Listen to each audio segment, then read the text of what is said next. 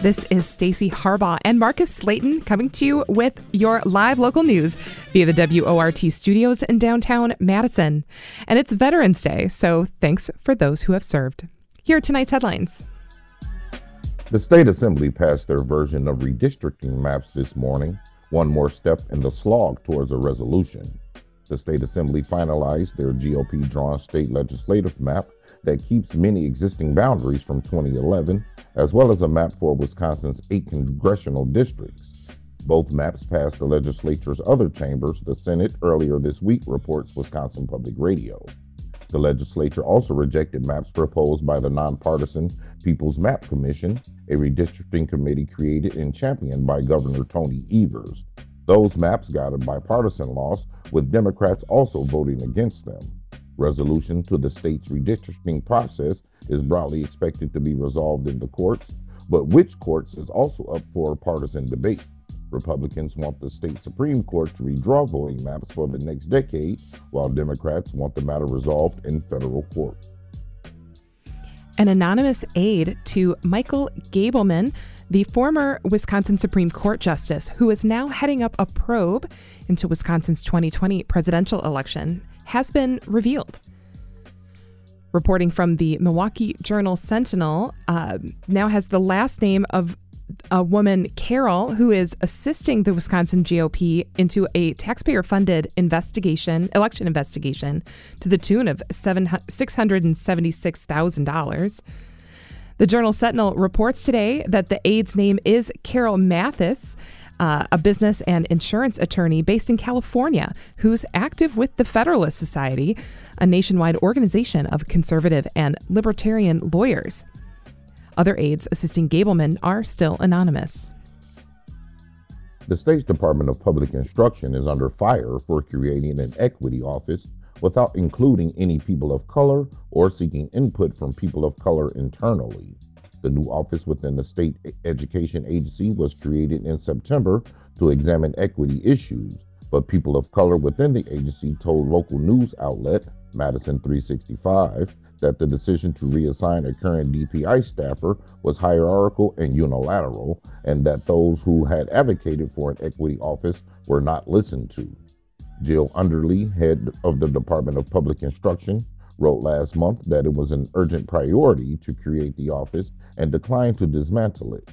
Since then, the agency has somewhat revised its response, saying that they are engaging in restorative justice practices to reconsider the office and its staffers. Veterans' homes in Wisconsin are facing pandemic-induced staffing shortages, reports Wisconsin Public Radio. Wisconsin Secretary of Veterans Affairs, Mary Kolar, says that she's expecting to lose even more staffing when federal rules take effect by the end of the year, specifically federal rules mandating that all veterans' home staff receive the COVID-19 vaccine. She says a veterans' home in Chippewa Falls has temporarily suspended visits as it deals with COVID-19 cases among staff. Meanwhile, the veterans' home in Union Grove is not taking new admissions and is partially shut down due to new COVID-19 cases. The share individuals are paying in state and local taxes has dropped over the last 2 decades in Wisconsin, more than any other state, according to a new report by the Wisconsin Policy Forum. The report shows that the most of the decline in the taxes people pay is due to cuts in both individual taxes as well as the proportion of income paid in property taxes. Corporate tax collections are also up. However, the report says predicting future trends will be difficult due to the unknown impacts of the COVID crisis. And now we move on to today's top stories.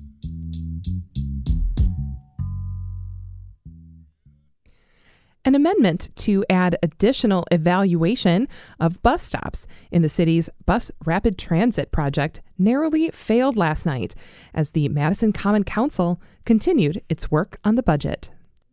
News Director Shali Pittman has more.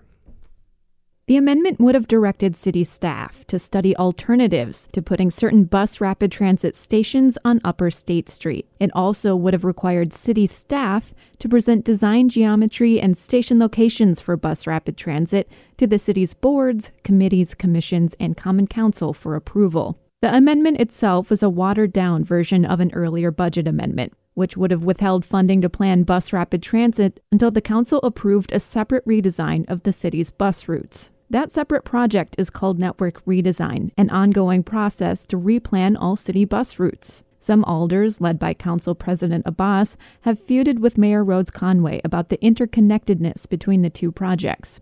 Tom Lynch is the city transportation director. The network redesign is a totally separate effort, and it's a totally separate timetable.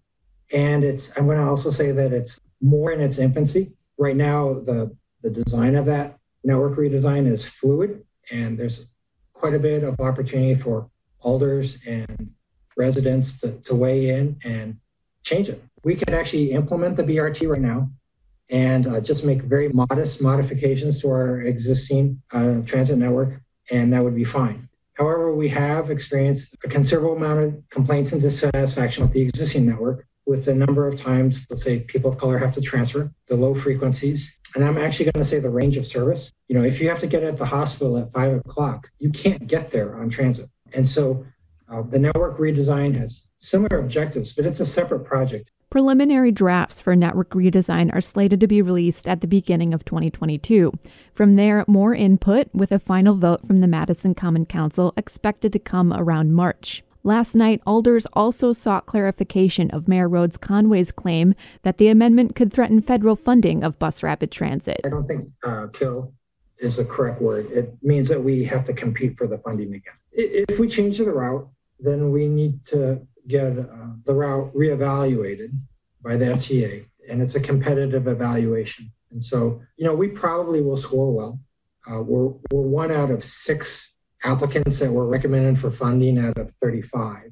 He adds that a delay could threaten an agreement with the state. But one of the most important stakeholders that we have to have a project agreement with before they will sign our construction agreement is with the state of Wisconsin for the use of East Washington. The state of Wisconsin does not have to allow us to do that. I'm going to say we've been in negotiations with them, and initially they were actually pretty resistant.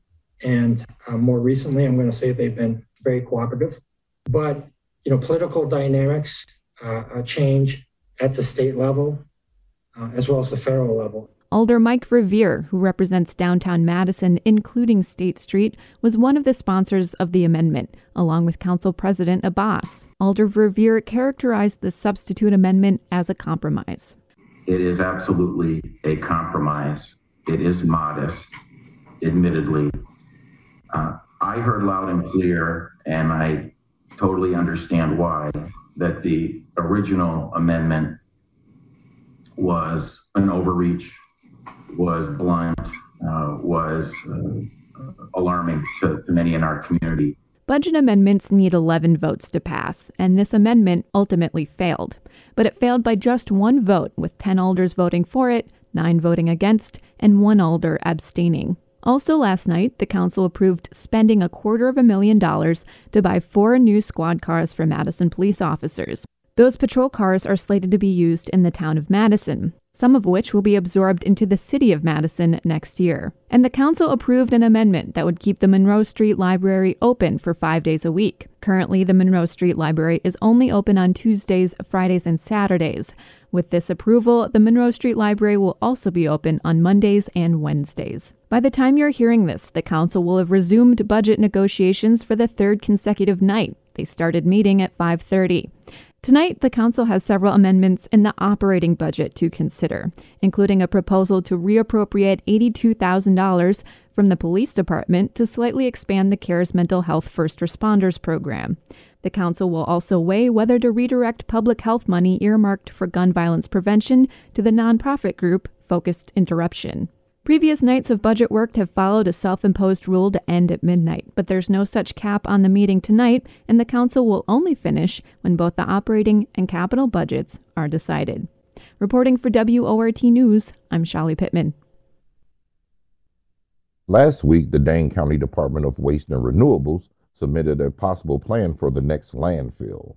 WORT reporter Nate Carlin has the story. Dane County's landfill is nearing the end of its lifetime and is projected to fill up completely by 2030. This means that the county has to begin the process of finding a new landfill soon, since the planning for a new landfill takes about 10 years. Last week, the county's Department of Waste and Renewables revealed the first possible site they are pursuing. It's the Yahara Hills Golf Course, directly across Highway 12 from the current landfill. The department's director, John Welch, explains the advantages. There's a lot of design or locational criteria that go into a landfill. There's things such as geology, hydrology, setbacks from neighbors and private wells. So with all of those things said, the short answer is that this is the most ideal site. Absolutely. The proposed campus would be more than just a landfill, with possible new facilities designed for organic composting and mattress recycling. It'd come with educational and recreational opportunities as well, and a plan to turn part of the landfill into a, quote, sustainability campus. The proposed campus would be able to take trash through 2045. Roxanne Winks, the deputy director of the Dane County Department of Waste and Renewables, says the site could last even longer than that. We want to phase this site appropriately. So one of the really interesting phenomenons in landfill phasing and engineering is that oftentimes they are planned in 15-year increments, and they don't all fit together very well. So what we would like to do is look at this site as a much bigger picture, right? As the next 70 to 100 years of our waste management. The land is currently owned by the City of Madison, where it operates a 36-hole golf course. The proposal would require the county buying the land from the city and would eventually reduce the size of the golf course down to 18 holes.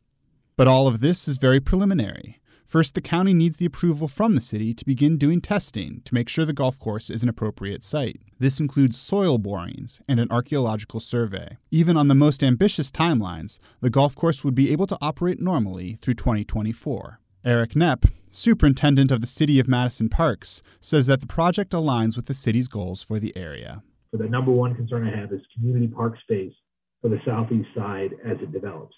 Yahara was originally bought and contemplated to make sure that was accommodated as the city grew that way. I believe in every proposal, every conversation that I've heard, that is met in the long term, like 10, 20, 30, 50, 100 years from now, there's land sufficient to have a quality community park in that location.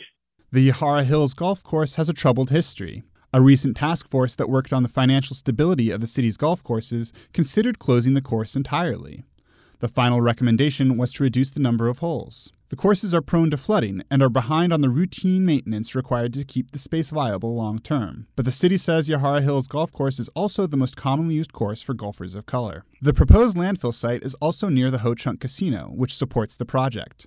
In a letter to policymakers, the Ho Chunk Casino emphasized the possible collaborations between the landfill and the casino, as well as the prospect of economic growth in the area. In particular, the letter underlined a shared sense of land stewardship and an interest in sustainable energy technologies like the landfill gas they currently use to power a maintenance vehicle. It's the very beginning of the plan for a new landfill, as various aspects head to committees this winter. If approved, construction on the additional landfill would start in the next few years, well before 2030 when the county's current landfill reaches its capacity. Reporting for WORT News and Wastelands, this is Nate Carlin.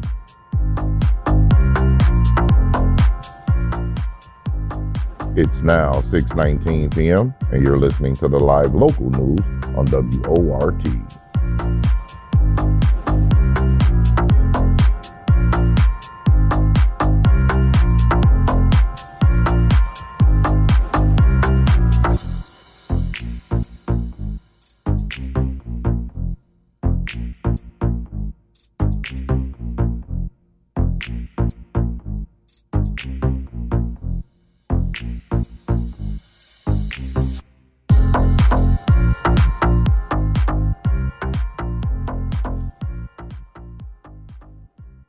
Every other Thursday, WORT contributor Jonah Chester sits down with Tom Kamenik, president of the Wisconsin Transparency Project, to discuss open records and open government for a segment we call Transparency Talk. This week, Kamenik and Chester discuss when, how, and why school boards can go into closed meetings.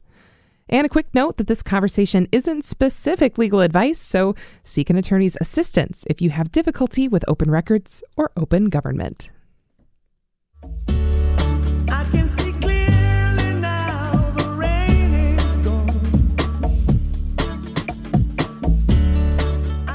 It is every other Thursday, which means I'm joined on the other end of the line, as is tradition, by our open government expert, Tom Kamenik, founder and president over at the Wisconsin Transparency Project. Tom, how you holding up this week? Jonah, I'm doing good. How about yourself? I'm doing great. I just got back from a few days of much-needed vacation. I'm rested. I'm ready to go. I'm ready to jump into the somewhat controversial topic we've picked for today's episode, and that is the intersection of mask mandates and open government meetings.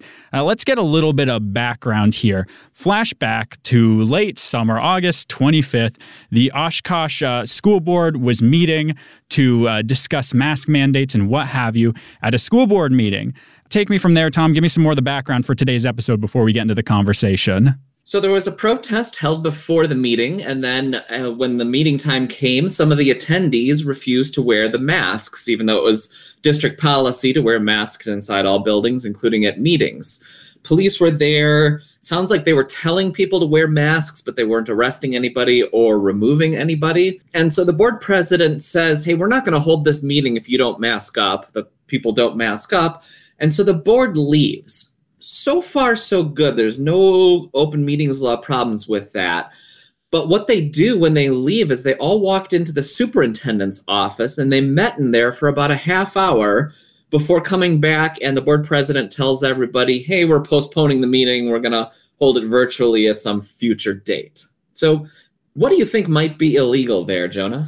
Well, Tom, I did my required reading for today's episode, so I know that when the board met for that mysterious 30 minutes, that was where things sort of went awry. Had the board president cut it right there and said, all right, we're rescheduling for, I don't know, later this month, for example, and knock on into that closed session, things would have been just peachy keen, right? That's exactly right. That closed session was illegal. So this week, I filed an open meetings law complaint with the Winnebago County District Attorney. And before we talk about what's in this complaint, I want to make clear what it's not about. The complaint is not about masks or vaccine mandates or how the district can enforce a mask requirement. It's not even about what a board like a school board can do about disruptive people at a meeting. It's about their illegally going into a closed session. So they basically did two things wrong here. First, they didn't follow the proper procedure. The state statutes say that if you want to go into closed session, you have to do things by the book, by the letter, very clear set of steps. So the board did not first announce, we are going into a closed session now. And they did not announce which statutory exemption they were proceeding under. They didn't announce the topic they would be discussing in the closed session. And they didn't make a motion and get a second and then take a roll call vote to go into closed session. All of those steps are required by the statute. Yeah, so, and I'd like to reiterate that because, mask mandates, mask requirements, masking up in government meetings, it's a very controversial topic here, but I'm just going to underline what Tom said right now. We're not debating the merits of mask mandates or vaccine mandates or what have you here. Personally, I'm a proponent of mask mandates and vaccine requirements and what have you. But the question here is the question of the state's open meeting law precisely, Did the school board violate that when they went into closed session? Tom here is arguing yes. So take me from there, Tom. Give me a little bit more detail here on, what the school board has said since then and take me from here. Well, according to reporting in some of the local papers and television news stations, the district has released a fairly anodyne, boring response that they're looking into it and they take their responsibilities very seriously. But currently everything's in the district attorney's lap right now. So what happens next is that the DA reviews the complaint and he has 20 days to decide whether or not to bring charges against the board and its members. Now, he can seek up to $300 in fines against the members, but if the district attorney doesn't bring charges, then the person who filed the complaint is allowed to do so, to proceed as a private attorney general to enforce the law. So talk to me a little bit more. What would have been an acceptable reason to go into a closed session such as that? Let's say they had followed all the procedures to call for that during the meeting. What are acceptable items that they can go into closed session to discuss? Yeah, there's a whole list of them in the statutes. And the statute says that if you don't fall under one of these categories, you can't go into closed session. There's no kind of catch-all category for other good reasons. It has to fit under one of the listed ones. And there's a fair number of them, but they're typically things like discussing the performance of one employee or debating a bargaining strategy to engage in some purchases without giving away to the other side what your bargaining strategy is, or to discuss litigation with your attorneys, with the board's attorneys. And you can't go into closed session unless you fit under one of those exemptions. And there's no exemption for discussing a mask policy or discussing what to do about not masked people or discussing whether to postpone or continue the meeting that they're having. And nothing on the agenda for the night either is anything that would have allowed a closed session. So although, to be honest, we don't know exactly what it was they discussed for a half hour, we suspect it was not the weather, it was not the Packers and Aaron Rodgers, but it was likely something having to do with their responsibilities as board members, and that would be illegal. Man, with that Aaron Rodgers mention, we're just tacking up the controversial topics here today. So let me pass another hypothetical by you. Let's say the school board had temporarily suspended operation. They called the meeting, said, we're not meeting in public here right now. If they had gone on, let's say, like a Zoom call and broadcast that out live, would that have also been acceptable? I get that's a hypothetical situation here, but humor my imaginary made-up world. So in an emergency situation, they can provide shorter notice, but it still has to be at least 2 hours. So if they wanted to, they could have said, we're canceling the meeting, we're postponing it right now, or we're going into recess, and we're going to reconvene in 2.5 hours time over Zoom and we're going to discuss these topics. And if they had gotten that notice out to the public in all the proper ways, which typically involves sending notice to local newspapers, putting it up on their website, placing it in physical locations, then they could have held it right away. Otherwise, the normal 24-hour notice requirement would have applied. So talk to me more about the big picture here. Why is this in particular an issue? Yeah, the whole problem here is, like I mentioned earlier, we don't know exactly what they talked about when they went into the superintendent's office. But that's the point. That's the point of the open meetings law, is that when governmental bodies meet and discuss things, they're supposed to do it out in public so people know what's being discussed and know what's being decided. And currently, we don't have a clue until the district attorney starts investigating and talking to these representatives on the school board, or until somebody files an action in court. So you mentioned it there a minute ago, but let's circle back around. So we have a nice clean narrative arc here. What happens next? You mentioned a few times it's sort of now in the district attorney's hands on the next steps. Walk me through those. Yeah, district attorney takes a look and decides whether or not to file charges in court. Just as a matter of practice, I've filed several of these around the state, and I've watched followed many others that have been filed. And it's pretty rare for district attorneys to actually file charges and spend the resources on this. And very often you'll get a response like, this is a little pithy, not what they actually say, but it basically reads as, we're busy with crimes and murders and thefts and everything else like that. We don't have time for this. But it's a question of resources and what they want to focus their prosecution on. Often, if they don't file a prosecution, they'll still sometimes write a letter to the governing board at issue saying, hey, you've had some problems here. These were likely violations. You should not do this in the future. That would be a positive result. We've gotten a lot of focus on this, a lot of attention paid to this story already. So we'd love to see even just a letter from the district attorney laying out the mistakes they made and telling them you can't do that again. And then if the DA basically issues that letter, then it goes to you, right? Then you take the next steps, you and your client you're representing in this case, if that does happen, right? Yeah, and a letter, a public admonishment might be enough for my client. My client might want to go ahead with and continue with the prosecution. Don't know that at this time. Just anecdotally here, you mentioned it there a minute ago that district attorneys are often like, sorry, we're busy, prosecuting crime and what have you. How rare is it for a DA to heavily weigh in on an open records or open government case like this? It's hard to say in terms of percentages, but once every other month, once a month, maybe I'll read a story about a district attorney that issued that kind of a letter that investigated and found some violations, but basically said that like voluntary compliance in the future is sufficient. We don't need to bring a prosecution to obtain compliance, and that's the overall goal. All right.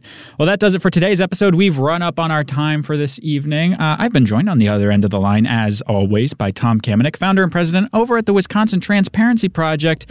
Tom, thanks as always so much for taking time out of your day to chat with me. Glad to, Jonah. And remember, if you don't go, you won't know.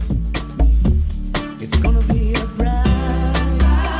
bright, sunshiny day. And you're listening to the handcrafted local news here on WORT. Pre-pandemic, it used to be that we would feature a journalist from Isthmus newspaper every week on Thursdays. Now that the Alt Weekly is in a 4-month of return to print, they're releasing papers monthly. WORT News Director Shali Pittman sat down with Isthmus senior reporter Dylan Brogan shortly before broadcast today. With me in the studio is Dylan Brogan, senior staff writer at Isthmus newspaper. He has a news section in Isthmus called Tell Dylan, a news wrap of several local issues. Dylan, congratulations on your new news nook. Thank you. So this month's Tell Dylan was prescient, as the first half is dedicated to Metro Transit's network redesign, which we talked about just a few minutes ago on this broadcast. Dylan, you talked to Tom Lynch, the city's transportation director, in October, and he said that network redesign may be an even bigger thing than BRT. Tell me about your conversation with Tom Lynch. Yes, it was a very long conversation, and Tom Lynch is very good at slowly explaining all the complicated details, and this is complicated. So when BRT, it kind of was, we were headed down that path, right, of this bus rapid transit system, it became obvious that the whole bus network really needed to be redesigned if we were going to go the BRT route, right? So this network redesign, and the city likes to separate them out into two issues, but the backbone, the spine of the BRT system is going to be a new, completely different transit network for all the buses in Madison. So bus rapid transit doesn't replace every bus in town. It's really just these core central lines that run more frequently, right? So in order to do that, the city started a parallel track of redesigning the whole network to accommodate this new system. So that was very much up for debate, and it kind of caused some controversy during the budget meetings that happened this week too. Absolutely. You describe it as a fundamental reorganization of everything relating to the bus Tom routes. Lynch does, yes. Okay. And tell me, what does that fundamental reorganization mean? I mean, I think with the ongoing budget process, some alders and perhaps members of the public are concerned about losing access to buses that come right outside of their door, right? So in your conversation, in your article, you kind of talk about two different network alternatives that were released in August. Yes, after working with the Transportation Planning Board, which has been kind of the lead committee on this, and after spending a lot of money on a consultant that was approved by alders and the mayor in the last budget. It struck me as there are two extreme alternatives of what's possible, almost like two poles between this redesign. Yes. And remember, there's going to be public input process here, and we're kind of reaching a new phase of this total redesign. Every single route is going to change in the bus network. So everyone's going to have to relearn the whole thing. And I had some memorized. I'm a little upset about that. Well, you're going to have to forget it. And people, and it makes sense when you got all this federal money to install all these new buses with new platforms that are going to be running much more often. So basically, the city's process was, we're going to come up with these two extremes. Both of them are both realistic. This is what the city says, but they represent kind of two different ideologies almost. So there's the ridership map. Now, this map was designed to accommodate, hopefully, as many riders with a bus line that is running frequently and often, but maybe further away. Now, the coverage map more aligns to what we have now, which is a system that relies on transfer points and is very good because, in some ways, because it reaches a lot of areas of the city regardless of where they are geographically. But there's a downside to each one of them. So the ridership option would definitely, you'd have to walk further. Most people are going to have to walk a little bit further to a bus stop, but they're going to come more often. And the positive to that is, well, perhaps if it comes more often, that's actually more helpful than a bus that stops right outside your door but only comes once an hour. Now, the coverage map, though, tries to align what we have now with this new bus rapid transit system and does reach more neighborhoods. But there are definitely routes that are going to end, and that some stops in some neighborhoods on the periphery of the city are not going to have as good of coverage. But it comes down to what is a better transit system? Buses that come more often but are further away, or buses that come closer by but not as often? And you can kind of see why this is a polarizing issue. And Tom Lynch, the city's transit director, says up front, this is going to cause waves, and it didn't really get up a lot of attention until like this week. This week, absolutely. I've learned a lot about it. The article came out a week before. We say in the intro that Isthmus now comes out once a month. So you looked in your crystal ball and you saw this coming. So good job, Dylan. Yes, I frequently rely on crystal balls.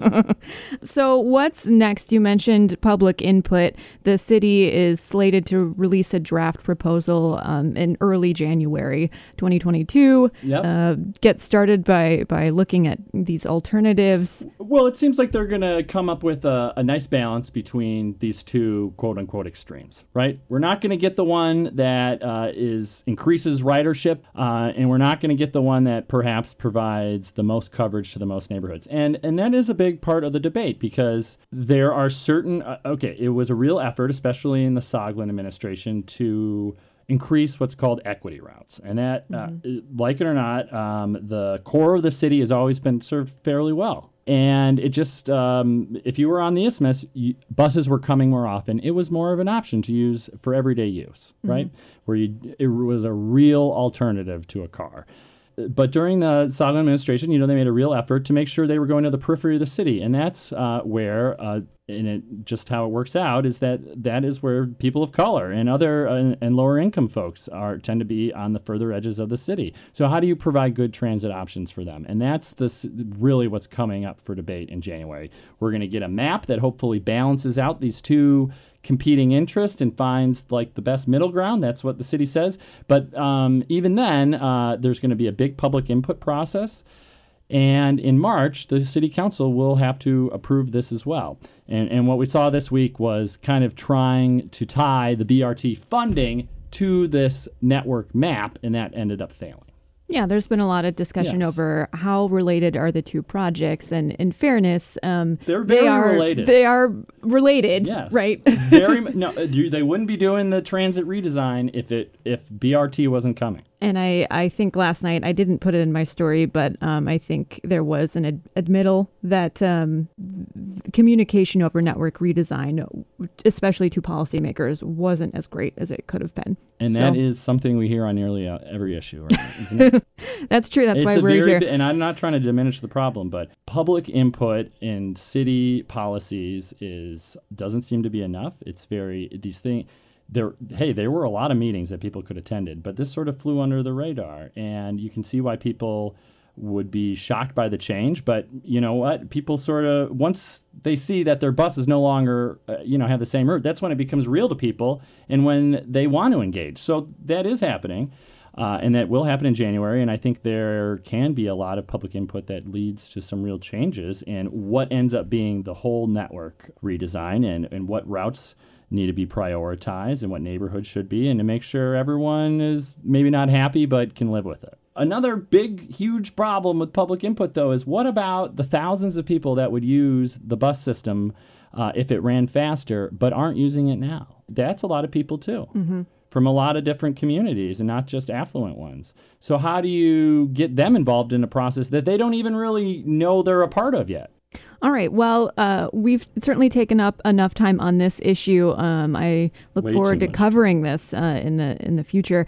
Moving along to the next topic in the Tell Dylan News feature, you also write about a particular instance arising from the 12,500 Afghan asylum seekers currently living at the Fort McCoy military base in western Wisconsin. Now, we're not going to talk about the institutional, issues there. We'll just say that many are still going through immigration paperwork to be resettled into permanent communities. Almost all of them. And it's been kind of difficult for us to, I think, get access to cover that. Yeah. But what you wrote about is 2 Afghan men who were arrested and are now detained at the Dane County Jail. Yeah. Tell us about the circumstances that led them to be being detained.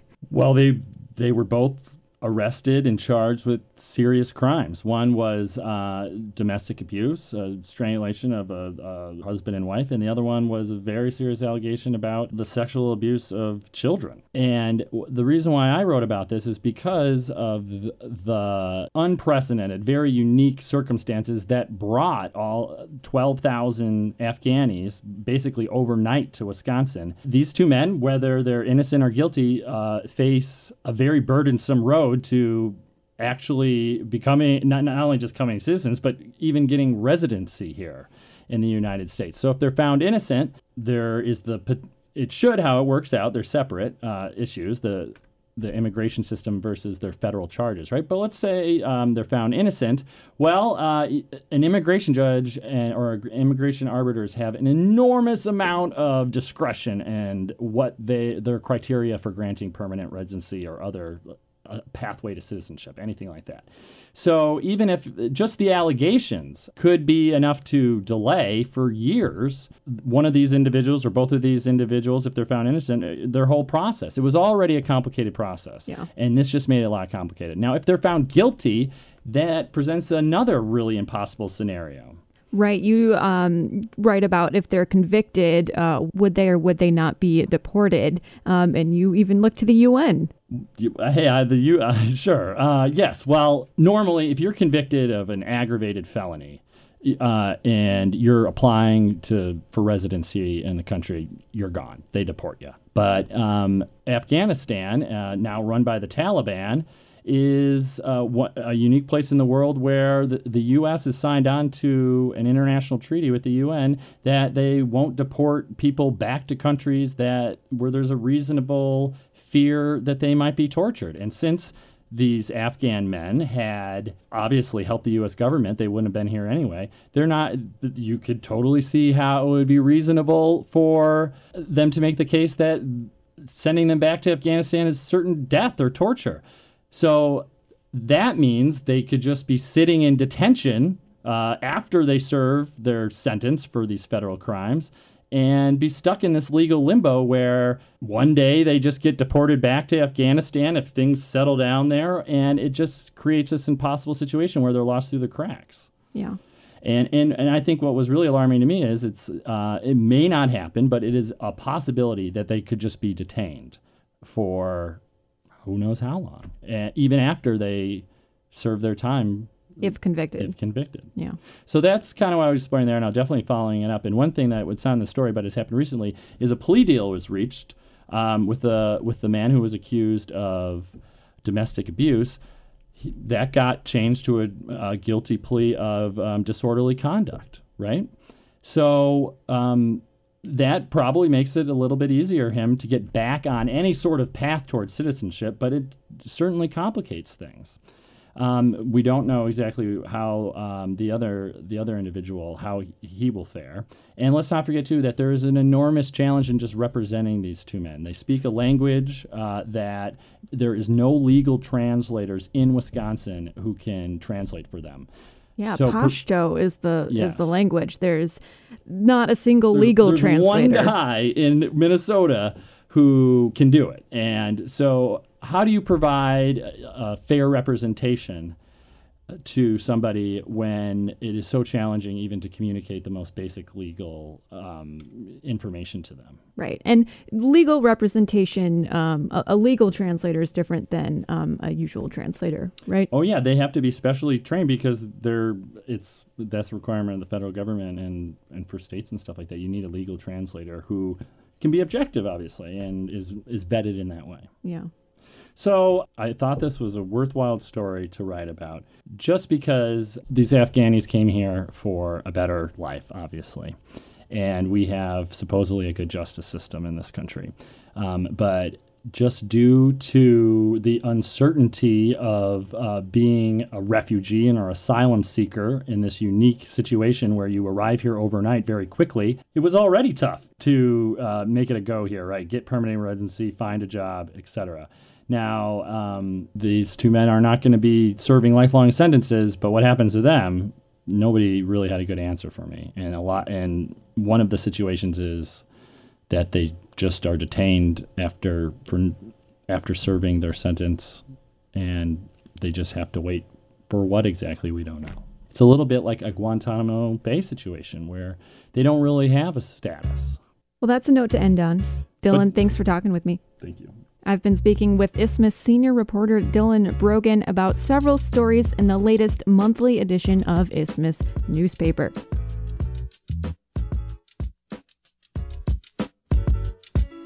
It's 6:47, and you're listening to the live local news on WORT.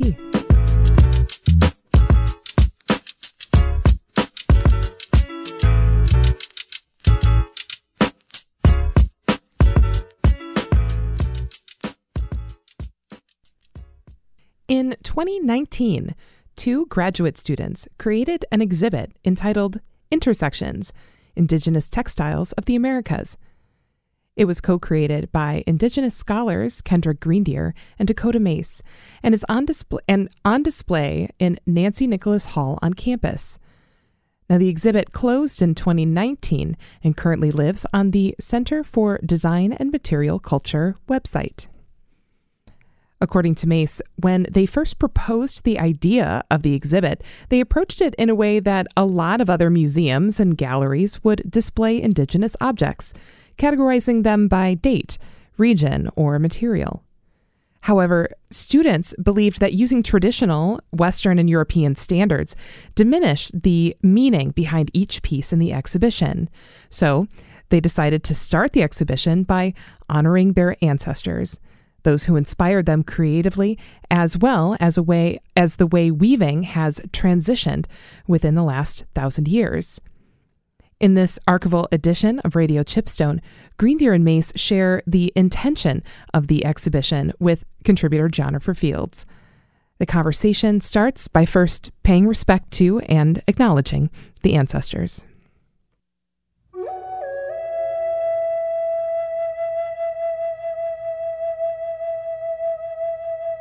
For all of our known histories, Indigenous cultures have honored and acknowledged those who came before them. Ancestors play a vital role in many Indigenous knowledge systems, signifying the relationships we share through the ancestral knowledge held and passed down through cultural practices, use and production of textiles. Indigenous textile practices transmit the cultural knowledge systems of our ancestors through continued practice and creation. From one generation to the next, these practices carry an understanding and deep respect for our ancestors' beliefs, values, and stories through a profound, enduring interconnectedness to the lands we have nurtured for centuries, if not millennia. Talk to me about the decision to start this exhibit off with ancestors. So the reason why we wanted to start with ancestors was because we wanted to not only acknowledge our own history, but our elders and the people that came before us in the way that they've inspired us creatively, as well as the way that weaving has transitioned within the last, 1,000 years. But for us, especially within Indigenous communities, our ancestors are what we learn from and what we reference back to with a lot of our knowledge systems. So for us to start with with Ancestors, that was a push away from the way that a lot of museums would usually display objects that were before pre-contact and everything. So within Ancestors, we have objects that come from burial sites in Peru, and this was our way of not only acknowledging their presence, but also how they still have an impact on contemporary Indigenous people today. So for us in this exhibition, we wanted to be able to be as sensitive as possible. So this is also, again, another thing that we wanted to include for Indigenous people is that burial objects are distinguished very differently in various Indigenous communities. So we wanted to put a sign up, and that is the reason why all of these objects are covered, is to give the audience the choice to view whether or not to view that object. So again, it's just a way of being knowledgeable for all Indigenous people, but to give that honor back as well. So Kendra, talk to me then about the aspect of allowing people to choose whether or not to view these objects. It's unusual when you walk into a museum setting that you get a choice whether or not you view something. Usually it's there, it's on display. How does the act of my making a choice to view these objects influence or frame my experience? I think it can greatly impact a visitor's experience because most of the time you aren't given that opportunity until you are looking at an object to then realize that this is something very culturally significant that I probably shouldn't be looking at. And I think NAGPRA has allowed for that to become more of an awareness and to separate some of these very significant objects from the rest of collections. So by covering these, we want visitors to feel comfortable and welcomed, and that their beliefs are also valued in this space, a space that typically wouldn't cater to an Indigenous perspective or even acknowledge that there might be different protocols or values associated with items associated with the dead. And so by we just want everyone to have a good time. And to make a decision, right? You have a decision to make, I think, when you walk in here, and there are many decisions to make. But you mentioned something, Kendra, NAGPRA. What is that? Oh, the Native American Graves Protection and Repatriation Act. There's two different ones, and the one that's like national, I believe, was 1991. And this allowed for culturally significant items to be repatriated back to the communities that they came from. This is the first time that I've been in an exhibit, I think, surrounded by this many objects that was constructed, that was written, that was researched by people from the culture that the objects come from. That's unusual. Oh, most definitely, and I'm hoping that that will become a standard across many museums as well, or at least collaborating more openly with the people that are related to those objects. So in telling the stories, is there one, Dakota, that stuck out to you? Is there a part of this in the writing that surprised you? Yeah, for the most part, a lot of these stories have become, these objects specifically have come very familiar to me. They feel very much like family or friends, and not only because I've spent so much time with each and every object, but also learning about their histories and the reason why they have so much intention to the groups that they represent. And especially for me, I am Dene, so like all of the Dene objects in this exhibition, I've come really close and personal with, and learning about not only my own history a little bit more, but also the way that these objects really impacted Dene people, but also the way that a broader audience kind of views these objects. Is there, Dakota, a cue, or are there elements of the objects that signify that it's Dene? Can it be cut back close? Actually, it's not, and that was or at least my intention with this exhibition, especially the section called Stories, is that we have a lot of connection in terms of similarities when it comes to designs and materials, and Navajo textiles, Diné textiles, actually are probably the most well-known due to the fact that many people and artists were inspired by these designs, but it actually pops up in multiple indigenous communities. So if you look in the stories section, you can see that not only were stars very prevalent in cultures, but also the colorway that we use for this exhibition is also especially important because we use natural colors and natural fibers, but it really impacts the way that indigenous people not only connect to ourselves, but also how we're a lot more interconnected. And that's something I think we wanted for our audience to be able to feel, is that we're welcoming them into our community and wanting them to be inspired by it. A lot of it has been writing and rewriting a lot of museum standards that I'm used to. I had to reevaluate in order to approach this exhibition because it is finally about Native people, by Native people, and hopefully for Native people as well. And so a lot of it has been rethinking our own terminologies, and by beginning the exhibition with the panel Ancestors, that makes it more personal to us because all of these objects that we've selected did have a huge effect on us while we were selecting, and just acknowledging ancestors versus the pre-contact type of label that you would typically see in a museum, or something related to the old or the primitive that would have been used in another museum setting. Like, we're just trying to break away from those patterns as well. For WORT, I'm Jennifer Fields.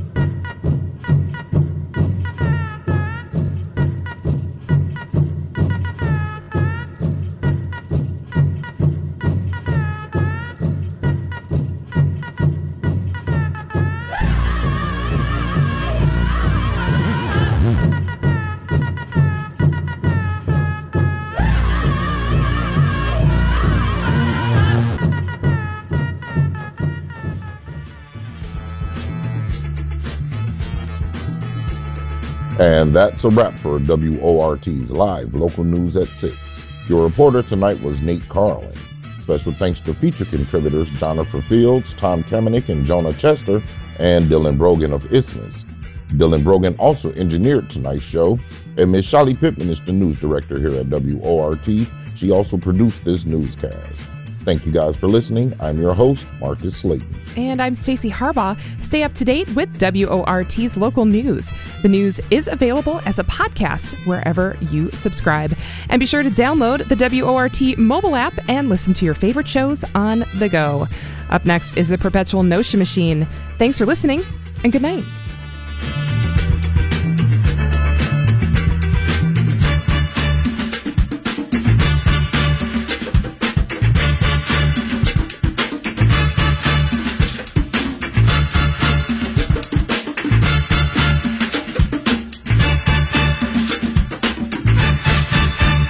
With me. WORT Madison.